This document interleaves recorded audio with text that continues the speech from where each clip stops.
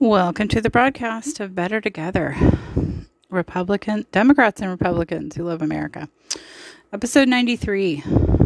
So in the last episode, we were talking about Israel's support for Iran's protests, the women who are fighting for their freedom, and Israel supporting them, and that was beautiful. Israel made a lot of news topics that we're going to cover soon. First, I'm just kind of clearing out my political podcast file. I want to catch up on some stories that may have missed you.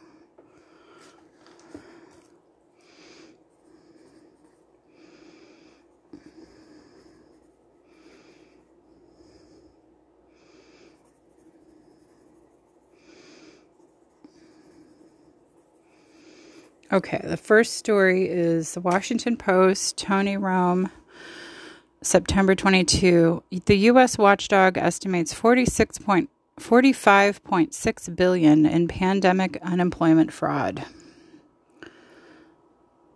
A federal watchdog on Thursday found that fraudsters may have stolen $45.6 billion from the nation's unemployment insurance program during the pandemic, using the Social Security numbers of dead people and other tactics to deceive and bilk the U.S. government. The new estimate is a dramatic increase from the roughly $16 billion in potential fraud identified a year ago, and it illustrates the immense task still ahead of Washington as it seeks to pinpoint the losses, recover funds, and hold criminals accountable for stealing from a vast array of federal relief programs. The report issued by Inspector General for the Labor Department paints a grim portrait of the country's jobless aid program beginning under the Trump administration in 2020. The weekly benefits helped more than 57 million families just in the first 5 months of the crisis, yet the program quickly emerged as a tempting target for criminals. To siphon away funds, scammers allegedly filed billions of dollars in unemployment claims in multiple states simultaneously and relied on suspicious, hard-to-trace emails.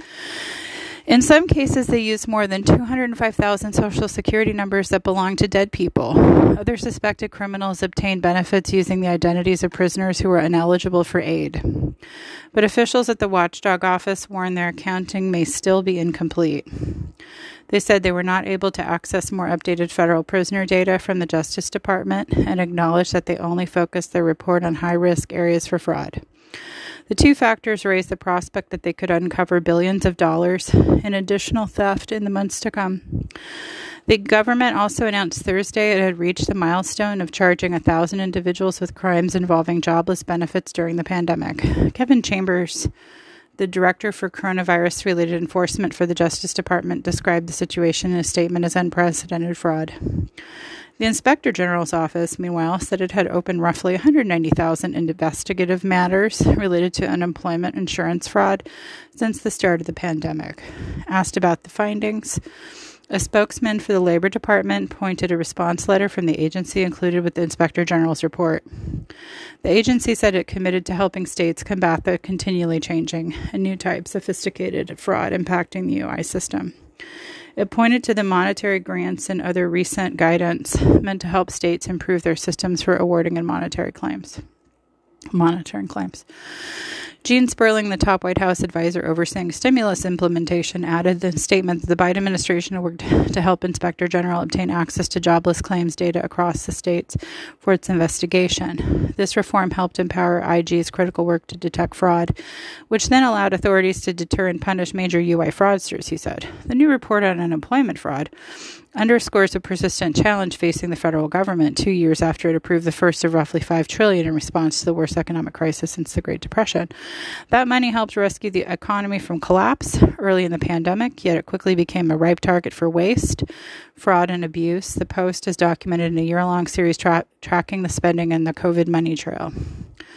The scope of that theft has been vast.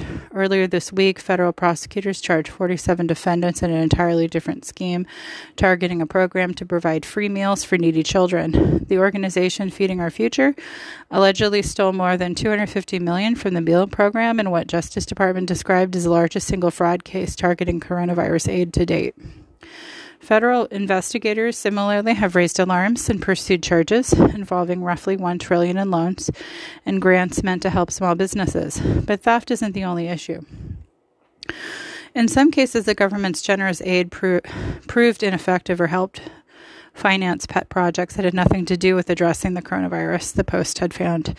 Republican governors, for example, tapped a $350 billion program meant to bolster their response to the crisis for a wide array of controversial political causes, including tax cuts and immigration crackdowns. Beginning in 2020, Congress expanded unemployment benefits to meet the magnitude of the crisis. Lawmakers allowed a wide range of out-of-work Americans, including contractors for gig economy companies, such as Uber, to collect jobless aid for the first time. And Washington repeatedly augmented the sizes of those checks, at one point providing an extra $600 in weekly payments.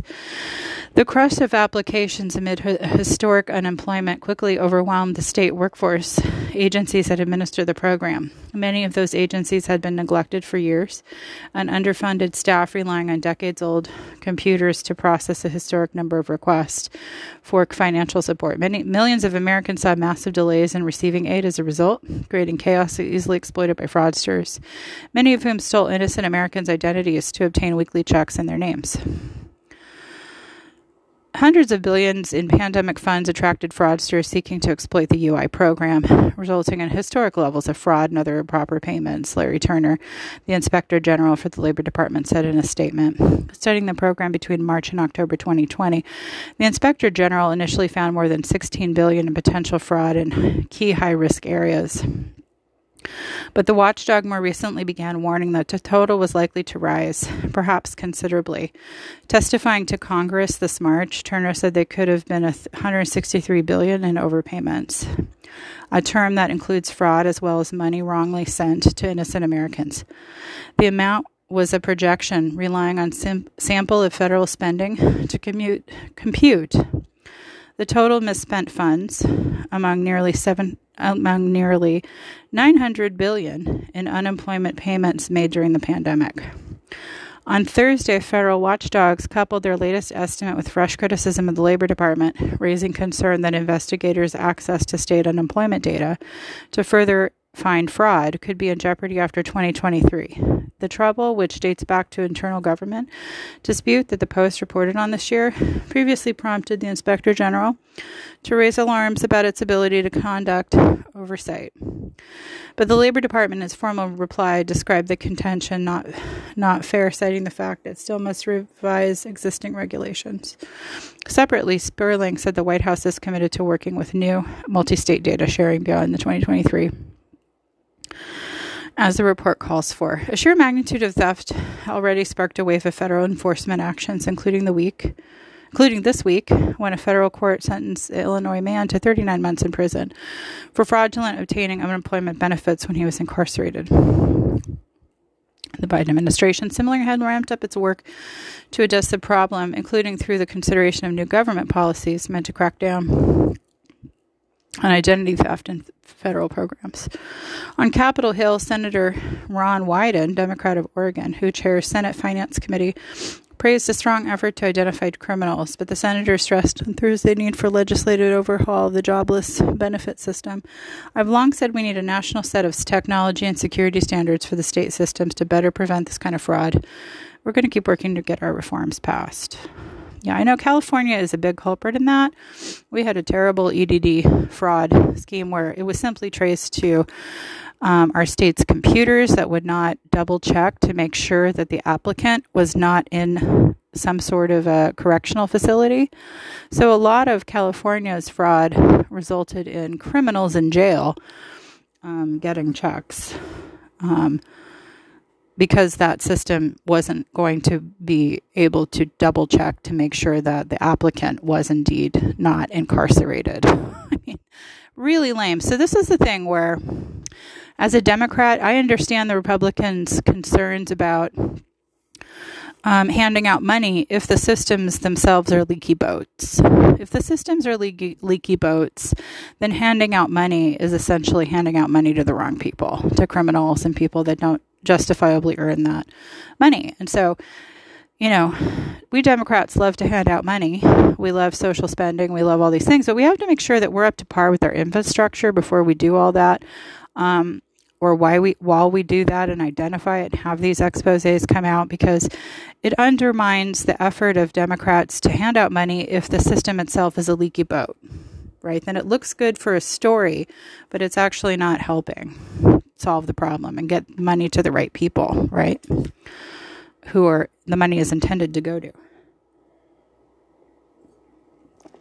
So I wanted to comment on that. So there's some update about the Arizona shipping container wall.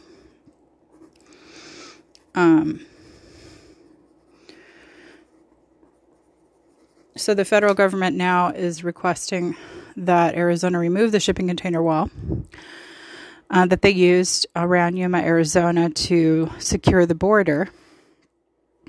And the primary reason for that is its encroachment in Native American indigenous land, which it does intersect. So let's read that. Anita Snow, Monday, from the LA Times. Federal government tells Arizona to remove the wall of shipping containers at the border. Federal government is demanding that Arizona remove double-stacked shipping containers placed to fill the gaps in the wall along the U.S.-Mexico border, saying they're unauthorized and violate U.S. law.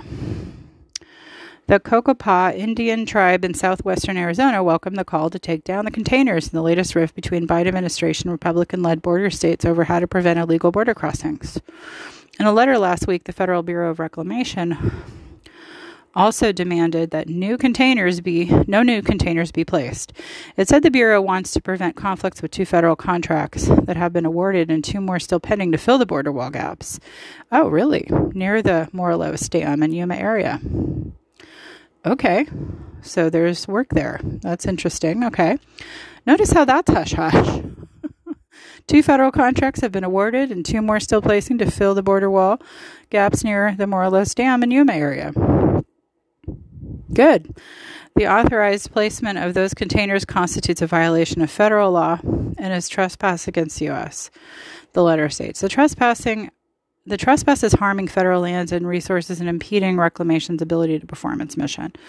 There was no immediate response Monday from Republican Governor Doug Ducey's office, but he has said in the past it would remove the containers if the U.S. government starts to construct and fill the gaps. That's fair. The tribe complained last month that the state acted against its wishes by placing 42 of the double-stacked containers on its land near Yuma to halt illegal border crossings in an area that has become a major entry point for migrants. We believe the Bureau is taking necessary and appropriate action to resolve the issue, Cocopah Tri said in a statement distributed Monday. Beyond that, we'll continue working side by side with local, state, and federal enforcement on securing the border. Ducey ordered the installation of more than 100 double-stacked containers over the summer, saying he couldn't wait for the U.S. Customs and Border Protection to award the contracts it had announced for work to fill the gaps in the border wall in the Yuma area. Migrants, meanwhile, have continued to avoid the recently erected barriers by going around them, including the Cocopah Reservation. The border wall promoted by the former President Trump continues to be a potent issue for Republican politicians hoping to show the support for border security. President Biden halted wall construction first day in office, leaving billions of dollars of work unfinished but still under contract. Trump worked at the end of his term to extend the wall for more than 450 miles, nearly a quarter of the border. The Biden administration has made few exceptions for small projects at areas deemed unsafe for people to cross, including the gaps near Yuma. The quibble over the containers close to Yuma underscores the obstacles faced when constructing barriers on the border. Building on tribal land, including Tohono O'odham Nation in Arizona, can provoke opposition. Landowners, especially in Texas, where much property is privately owned, also can refuse to sign off on construction. Ducey, like fellow Republican Governor Greg Abbott of Texas, has often sparred with the Democratic Biden administration over immigration policies. Both states in recent months have been offering free bus rides to the East Coast for asylum seekers who are released in the U.S. to pursue their cases. Florida Governor Ron DeSantis arranged private flights of Venezuelans from San Antonio to Martha's Vineyard, Massachusetts. Arizona did the job the federal government has failed to do. And we showed them just how quickly and efficiently the border can be made more secure. If you want to, Ducey said when the containers were installed in southern Arizona. Well, I think that's really great that there's a plan in place. I don't think it's talked about very much. Great. Let's talk about Israel.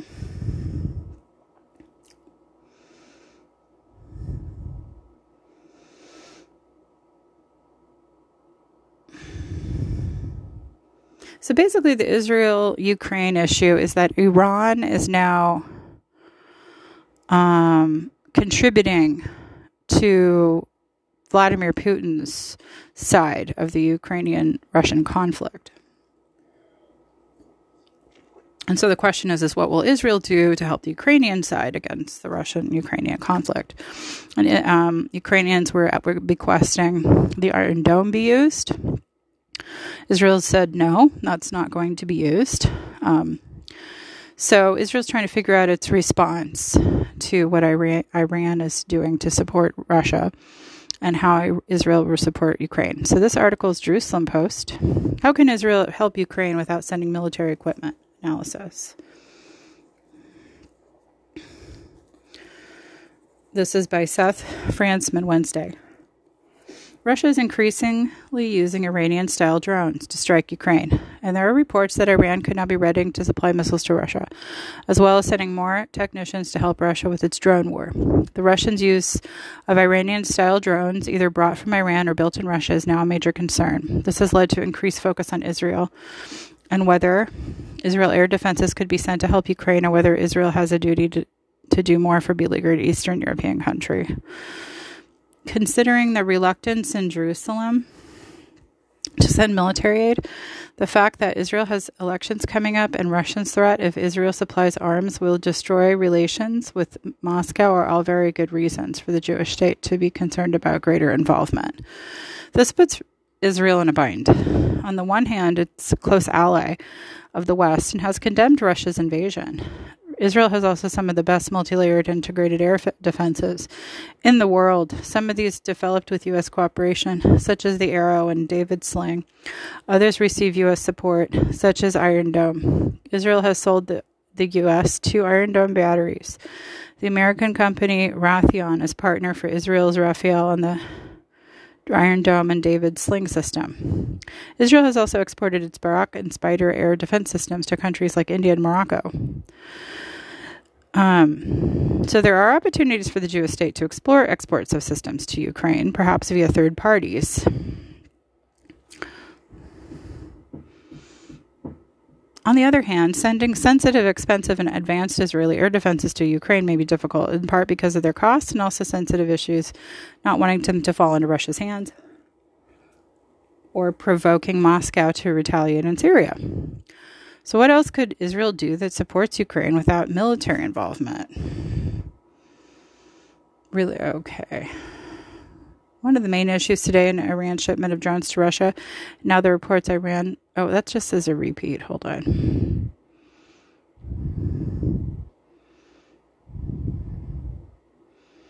Israel could aid Ukraine by advising or aiding on how to stop the drones before they end up in Russia's hands, or providing information on how the drones can be best interdicted.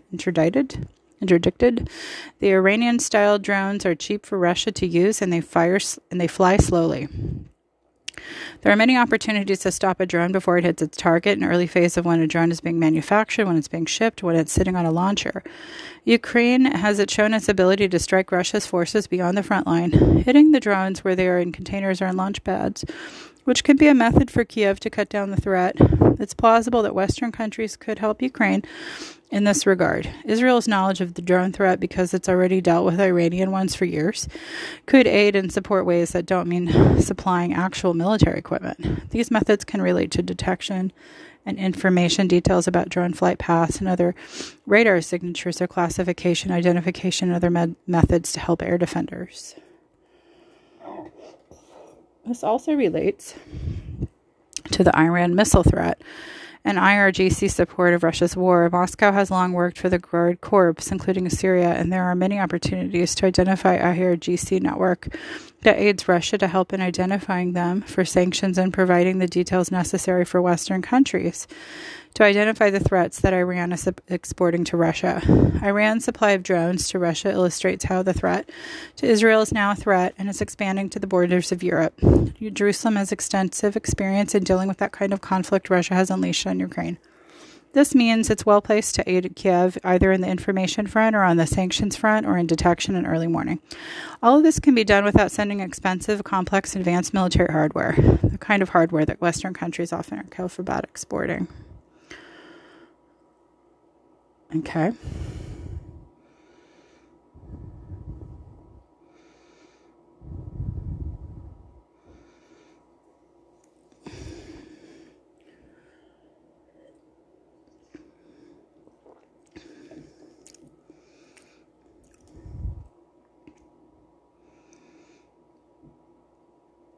Okay. The U.S.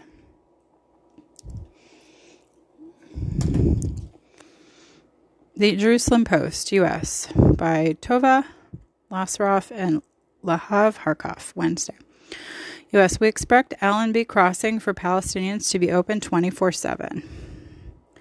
The United States expects Israel to hold to the Monday date to implement the expansion plan by which Allenby Bridge, King Hussein crossing, would be open 24 hours a day so that West Bank Palestinians can travel abroad through Jordan. We expect it to be done, U.S. Ambassador to Israel Tom Needus told the Jerusalem Post. He recalled that both Prime Minister Yair Lapid and Defense Minister Benny Gantz had pledged to expand the crossing hours when U.S. President Joe Biden was in Israel in July. The expansion of the crossing hours has been important to the U.S., which has worked to ease travel for Palestinians. Prior to Biden's visit, Moroccan King Mohammed V had also been involved through Transportation Minister Merav Michaeli Labor in ensuring the expansion of the crossing hours. Reports surfaced this week that the chairman of the airport's authority board of directors had raised concerns that the plan had implications for the elections and should be delayed after the voters head to the polls November 1st. An initial plan to expand the hours had been set for September, but then was put off after until I can't read. An initial plan to expand the hours had been set for September, but then was put off until after the Jewish holidays in October. There have also been some issues regarding manpower shortage, such as existed at Ben Gurion Airport in the aftermath of the closures in the last few years due to the COVID pandemic. It now appears that the airport's authority will hold October 24th date, pending a review of expansion plan by the board. Staffing at the land crossing is under the auspices of the airport's authority, which is part of the Transportation Ministry. The IDF has also oversight the crossing, given that it's at Jordan Valley, in which under IDF military and civilian rule. McCallie, according to sources close to her, has written a letter to the airport's authority insisting the plan must move forward. There has been speculation that failure to meet the October 24th date could create tension between Jerusalem and Washington. Most Palestinians in the West Bank are barred from traveling abroad through Ben Gurion Airport. They exit the West Bank through Allenby instead and fly abroad from the airport in Amman. Limiting crossing hours, however, have made such travel burdensome. Israel this year has already expanded the hours, but it was not enough to streamline Palestinian travel. The crossing is open from 8 to 11:30 p.m., 8 a.m. to 11:30 p.m. from Sundays to Thursday, and from 8 a.m. to 3 p.m. on Fridays and Saturdays. Okay. Expanding the crossings. Sounds like that's forward motion. I'm not going to go over the incidentals. I'll just read the highlights. Palestinian gunmen behind Jerusalem attack, killed in West Bank. I mean, this is such a common thing that I can't even have the energy to get into it. Israeli settlers attack Palestinians at Nablus amid army siege. Amid army siege, okay. Well, I will read that a little bit more.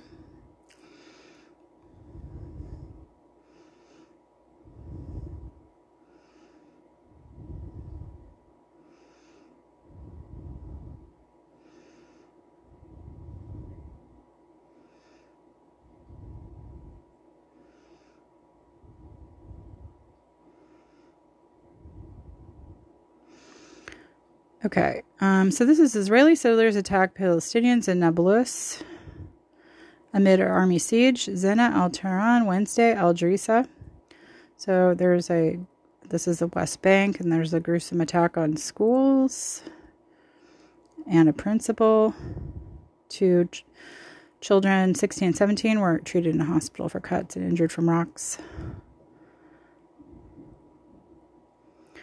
The assault on the high school came as a part of a sharp increase in coordinated armed settler attacks under Israeli army protection during the past month in the town of HUWWARA and other parts of Nablus, where organized Palestinian armed resistance against Israeli occupation has intensified in the recent months. Dozens of Palestinians have been injured and their properties destroyed, and settlers on Huwara, I don't know how to say that, Huwara, and September 19th and 28th, as well as October 4th for 3 days in a row last week. More than 400 Palestinian properties were damaged in 500 attacks this year. 2 Palestinians killed. While settler violence is a daily reality for millions of Palestinians in the occupied West Bank and East Jerusalem, the recent spike has come against a backdrop of several factors: more organized Palestinian armed operations against Israeli soldiers and settlers in Nablus and other cities, as well as nearing Israeli elections, as arrival of annual olive harvest season. The last 2 are consistently accompanied with more violence against Palestinians. Since the attack, Israeli forces have imposed a continued blockage on the area around Nablus, restricting the movement of about 420,000 Palestinians, including patients, elderly people, and children who must wait hours before being able to cross. Days prior, a 4-day siege was imposed on 130,000 Palestinians in Shuafat refugee camp in occupied East Jerusalem in search of alleged suspect in a similar shooting. Tensions in the ground had been boiling up in the occupied West Bank since last year, with increasing shootings at Israeli military checkpoints and soldiers. During the past month alone, 3 Israeli soldiers have been killed in separate attacks. Meanwhile, Israel has intensified raids, killing and arresting Palestinians in Jenin. Nablus said March when it launched military operations that caused breaking the wave.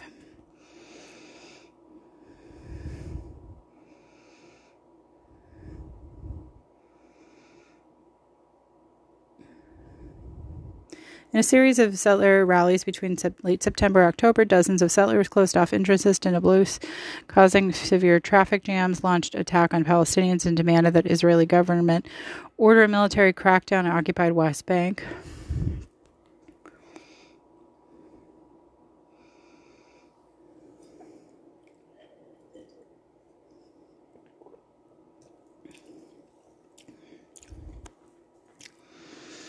They are carrying out attacks with the goal, including emptying streets from Palestinians and carrying out attacks in order to demand the army to enforce iron hand on Palestinian people, he continued. This is known along Israel's history that whoever kills the most Palestinians will win in elections because this state is criminal, told Al Jazeera. I don't know if that's true.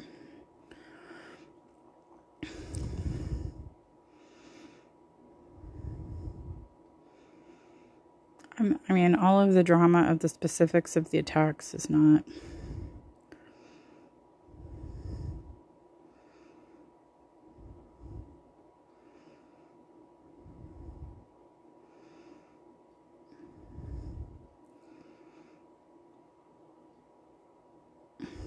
I mean, you could go back and forth, right? I mean, it's messy. It needs to be resolved. The one state needs to come up with a reasonable 2-state solution that is including incredibly heavy vetting, I think.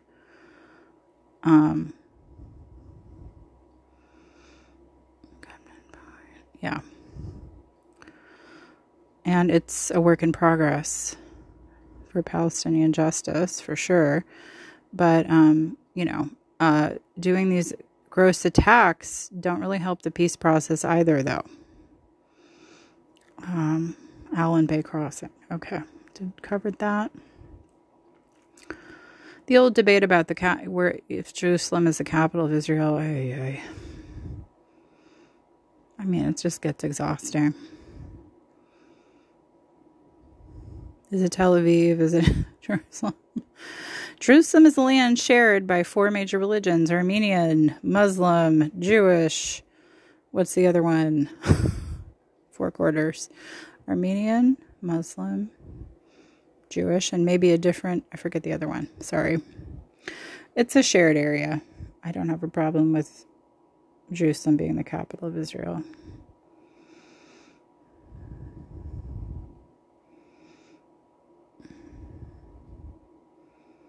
Anyway.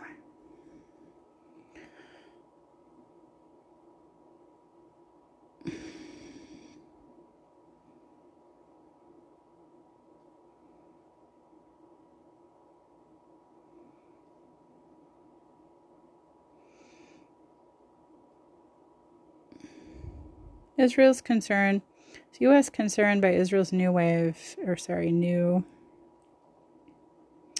West Bank restrictions for foreigners. Tova Lesaraf, Jerusalem Post, Wednesday. Biden administration is concerned by new Israeli restrictions on foreign visits to Palestine and the West Bank. Palestinians of the West Bank, which are said to take an effect on Thursday. It has in the past spoken of the 90 pages of regulations that replaced on Thursday what had been a vague 3-page set as onerous.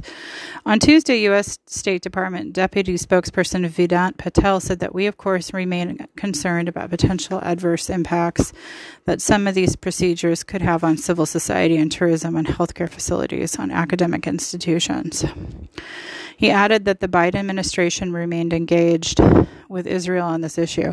Israel has made some changes to the regulations which streamline the process, thereby making it easier in some situations while creating burdensome bureaucracy with others, with strict timelines for visits, and have critics warning that the rules limit foreign engagement with Palestinian society. Jessica Montel, who was executive director of Israeli left-wing NGO Moked, warned on Wednesday that the new procedure will make it impossible for thousands of families to live together in the West Bank. She explained that the new rules will impose additional difficulties on Palestinian universities and on institutions that rely on foreign volunteers. The regulations, for example, limit foreign students to a 1-year period of consecutive study in Palestinians' academic institutions such as universities. In some instances, exemptions can be made for the 27-month period.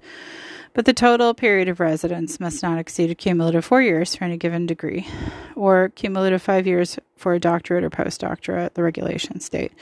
The regulations are similar for lecturers, doctors, and business people. Montel said that the Israeli military has the authority to impose restrictions necessary for security, but these sweeping restrictions seem to have no connection to legitimate security needs, and Israeli authorities have provided no explanation at all to justify them. Israel says that the regulations will be in place for 2 years before a decision will be made to make them permanent. It added that the changes can be made in that period.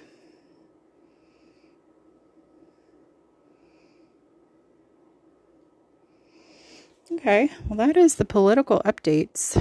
I mean, I think it is clear that Israel does need to make some adjustments in its position since their victory over the 11-day war in 2021 over Hamas. As a victorious nation, there does need to be kind of a reset over some Palestinian justice issues that before maybe weren't as priority because they were so busy defending themselves, but now there's a war behind their belt. They've been victorious, meaning the Israelis, and it is time for more thoughtful measures to provide the peaceful Palestinians with some equal rights there, if not all equal rights. I don't think it should be entered in unthoughtfully. I think the Palestinians have to understand that they have been just as much as part of the problem as they are of the solution. I think they have to understand that when you're talking about social justice, you have to look with the long lens. And you look at social justice with the Jews, and you look at social justice with the Palestinians. It's very clearly inequitable in the history of suffering. However, it doesn't negate the issue that there does need to be increased justice for Palestinians in Israel, for sure. It shouldn't be a second-class citizenship. It shouldn't be any type of apartheid language, even if the context is not reflective of comparable to South Africa in any way. There does need to be some forward motion put in place. I think that the one-state solution ultimately was the best, and that would only really be feasible if the world would acknowledge the Jews' suffering and why they created the state of Israel after World War II in the first place. But I don't know if they apparently feel like the Jews have earned their redemption through that, or if time's up, or what's going on. But I think a lot of things. I think that the one-state solution is at the power position now where they have a war under their belt. They can show that they can fully defend themselves. And so with that being the stronger nation, they could come up with their own version of a two-state solution. That would work. I also think heavy vetting for said Palestinians to be part of two-state solution is entirely appropriate. The Palestinians have to prove themselves to Israel. Israel and the Jews do not have to prove themselves to the Palestinians. Historically. Again, long lens justice, short lens justice. You have to look at all of it. The Palestinians have the burden of proof of well behavior compared to the Israelis. That doesn't mean Israelis haven't done bad behavior. It just means in the volume of scale, Palestinians have done far worse in terms of their behavior to Jews. That is a proven fact. And Hamas, horrendous. And there's a lot of ties between Hamas and Palestinians. It's almost synonymous. So the Palestinians have to distinguish between themselves, between the nice Palestinians and the ones associated with the terrorist organization known as Hamas. Yeah, there's no terrorist organization in Israel. Palestinians like to call Israel itself a terrorist organization. No, it defends itself against terrorism. It's clearly a difference. So the burden of believe us, will be nice to you, is placed on Palestine, clearly, historically. That being said, is there a place in the world at all for there to be a sovereign space for a one-state solution? You know, there's all this talk about floating islands and dedicating islands. And my view is this. I don't know if there's any local islands off the coast of Israel anywhere in proximity, or if it could be built. But I also think, you know, there still can be a somewhat of a territory that Israel can call itself its own. Would be purely under a one-state solution. It may be an island, maybe an Israeli territory. I don't really know. You know, the U.S. has the Virgin Islands, the British has the Virgin Islands, and Dutch and French have offshooting islands that are still their territory. You know, why not Israel having such a thing too? But having it be a one-state solution completely under Jewish rule.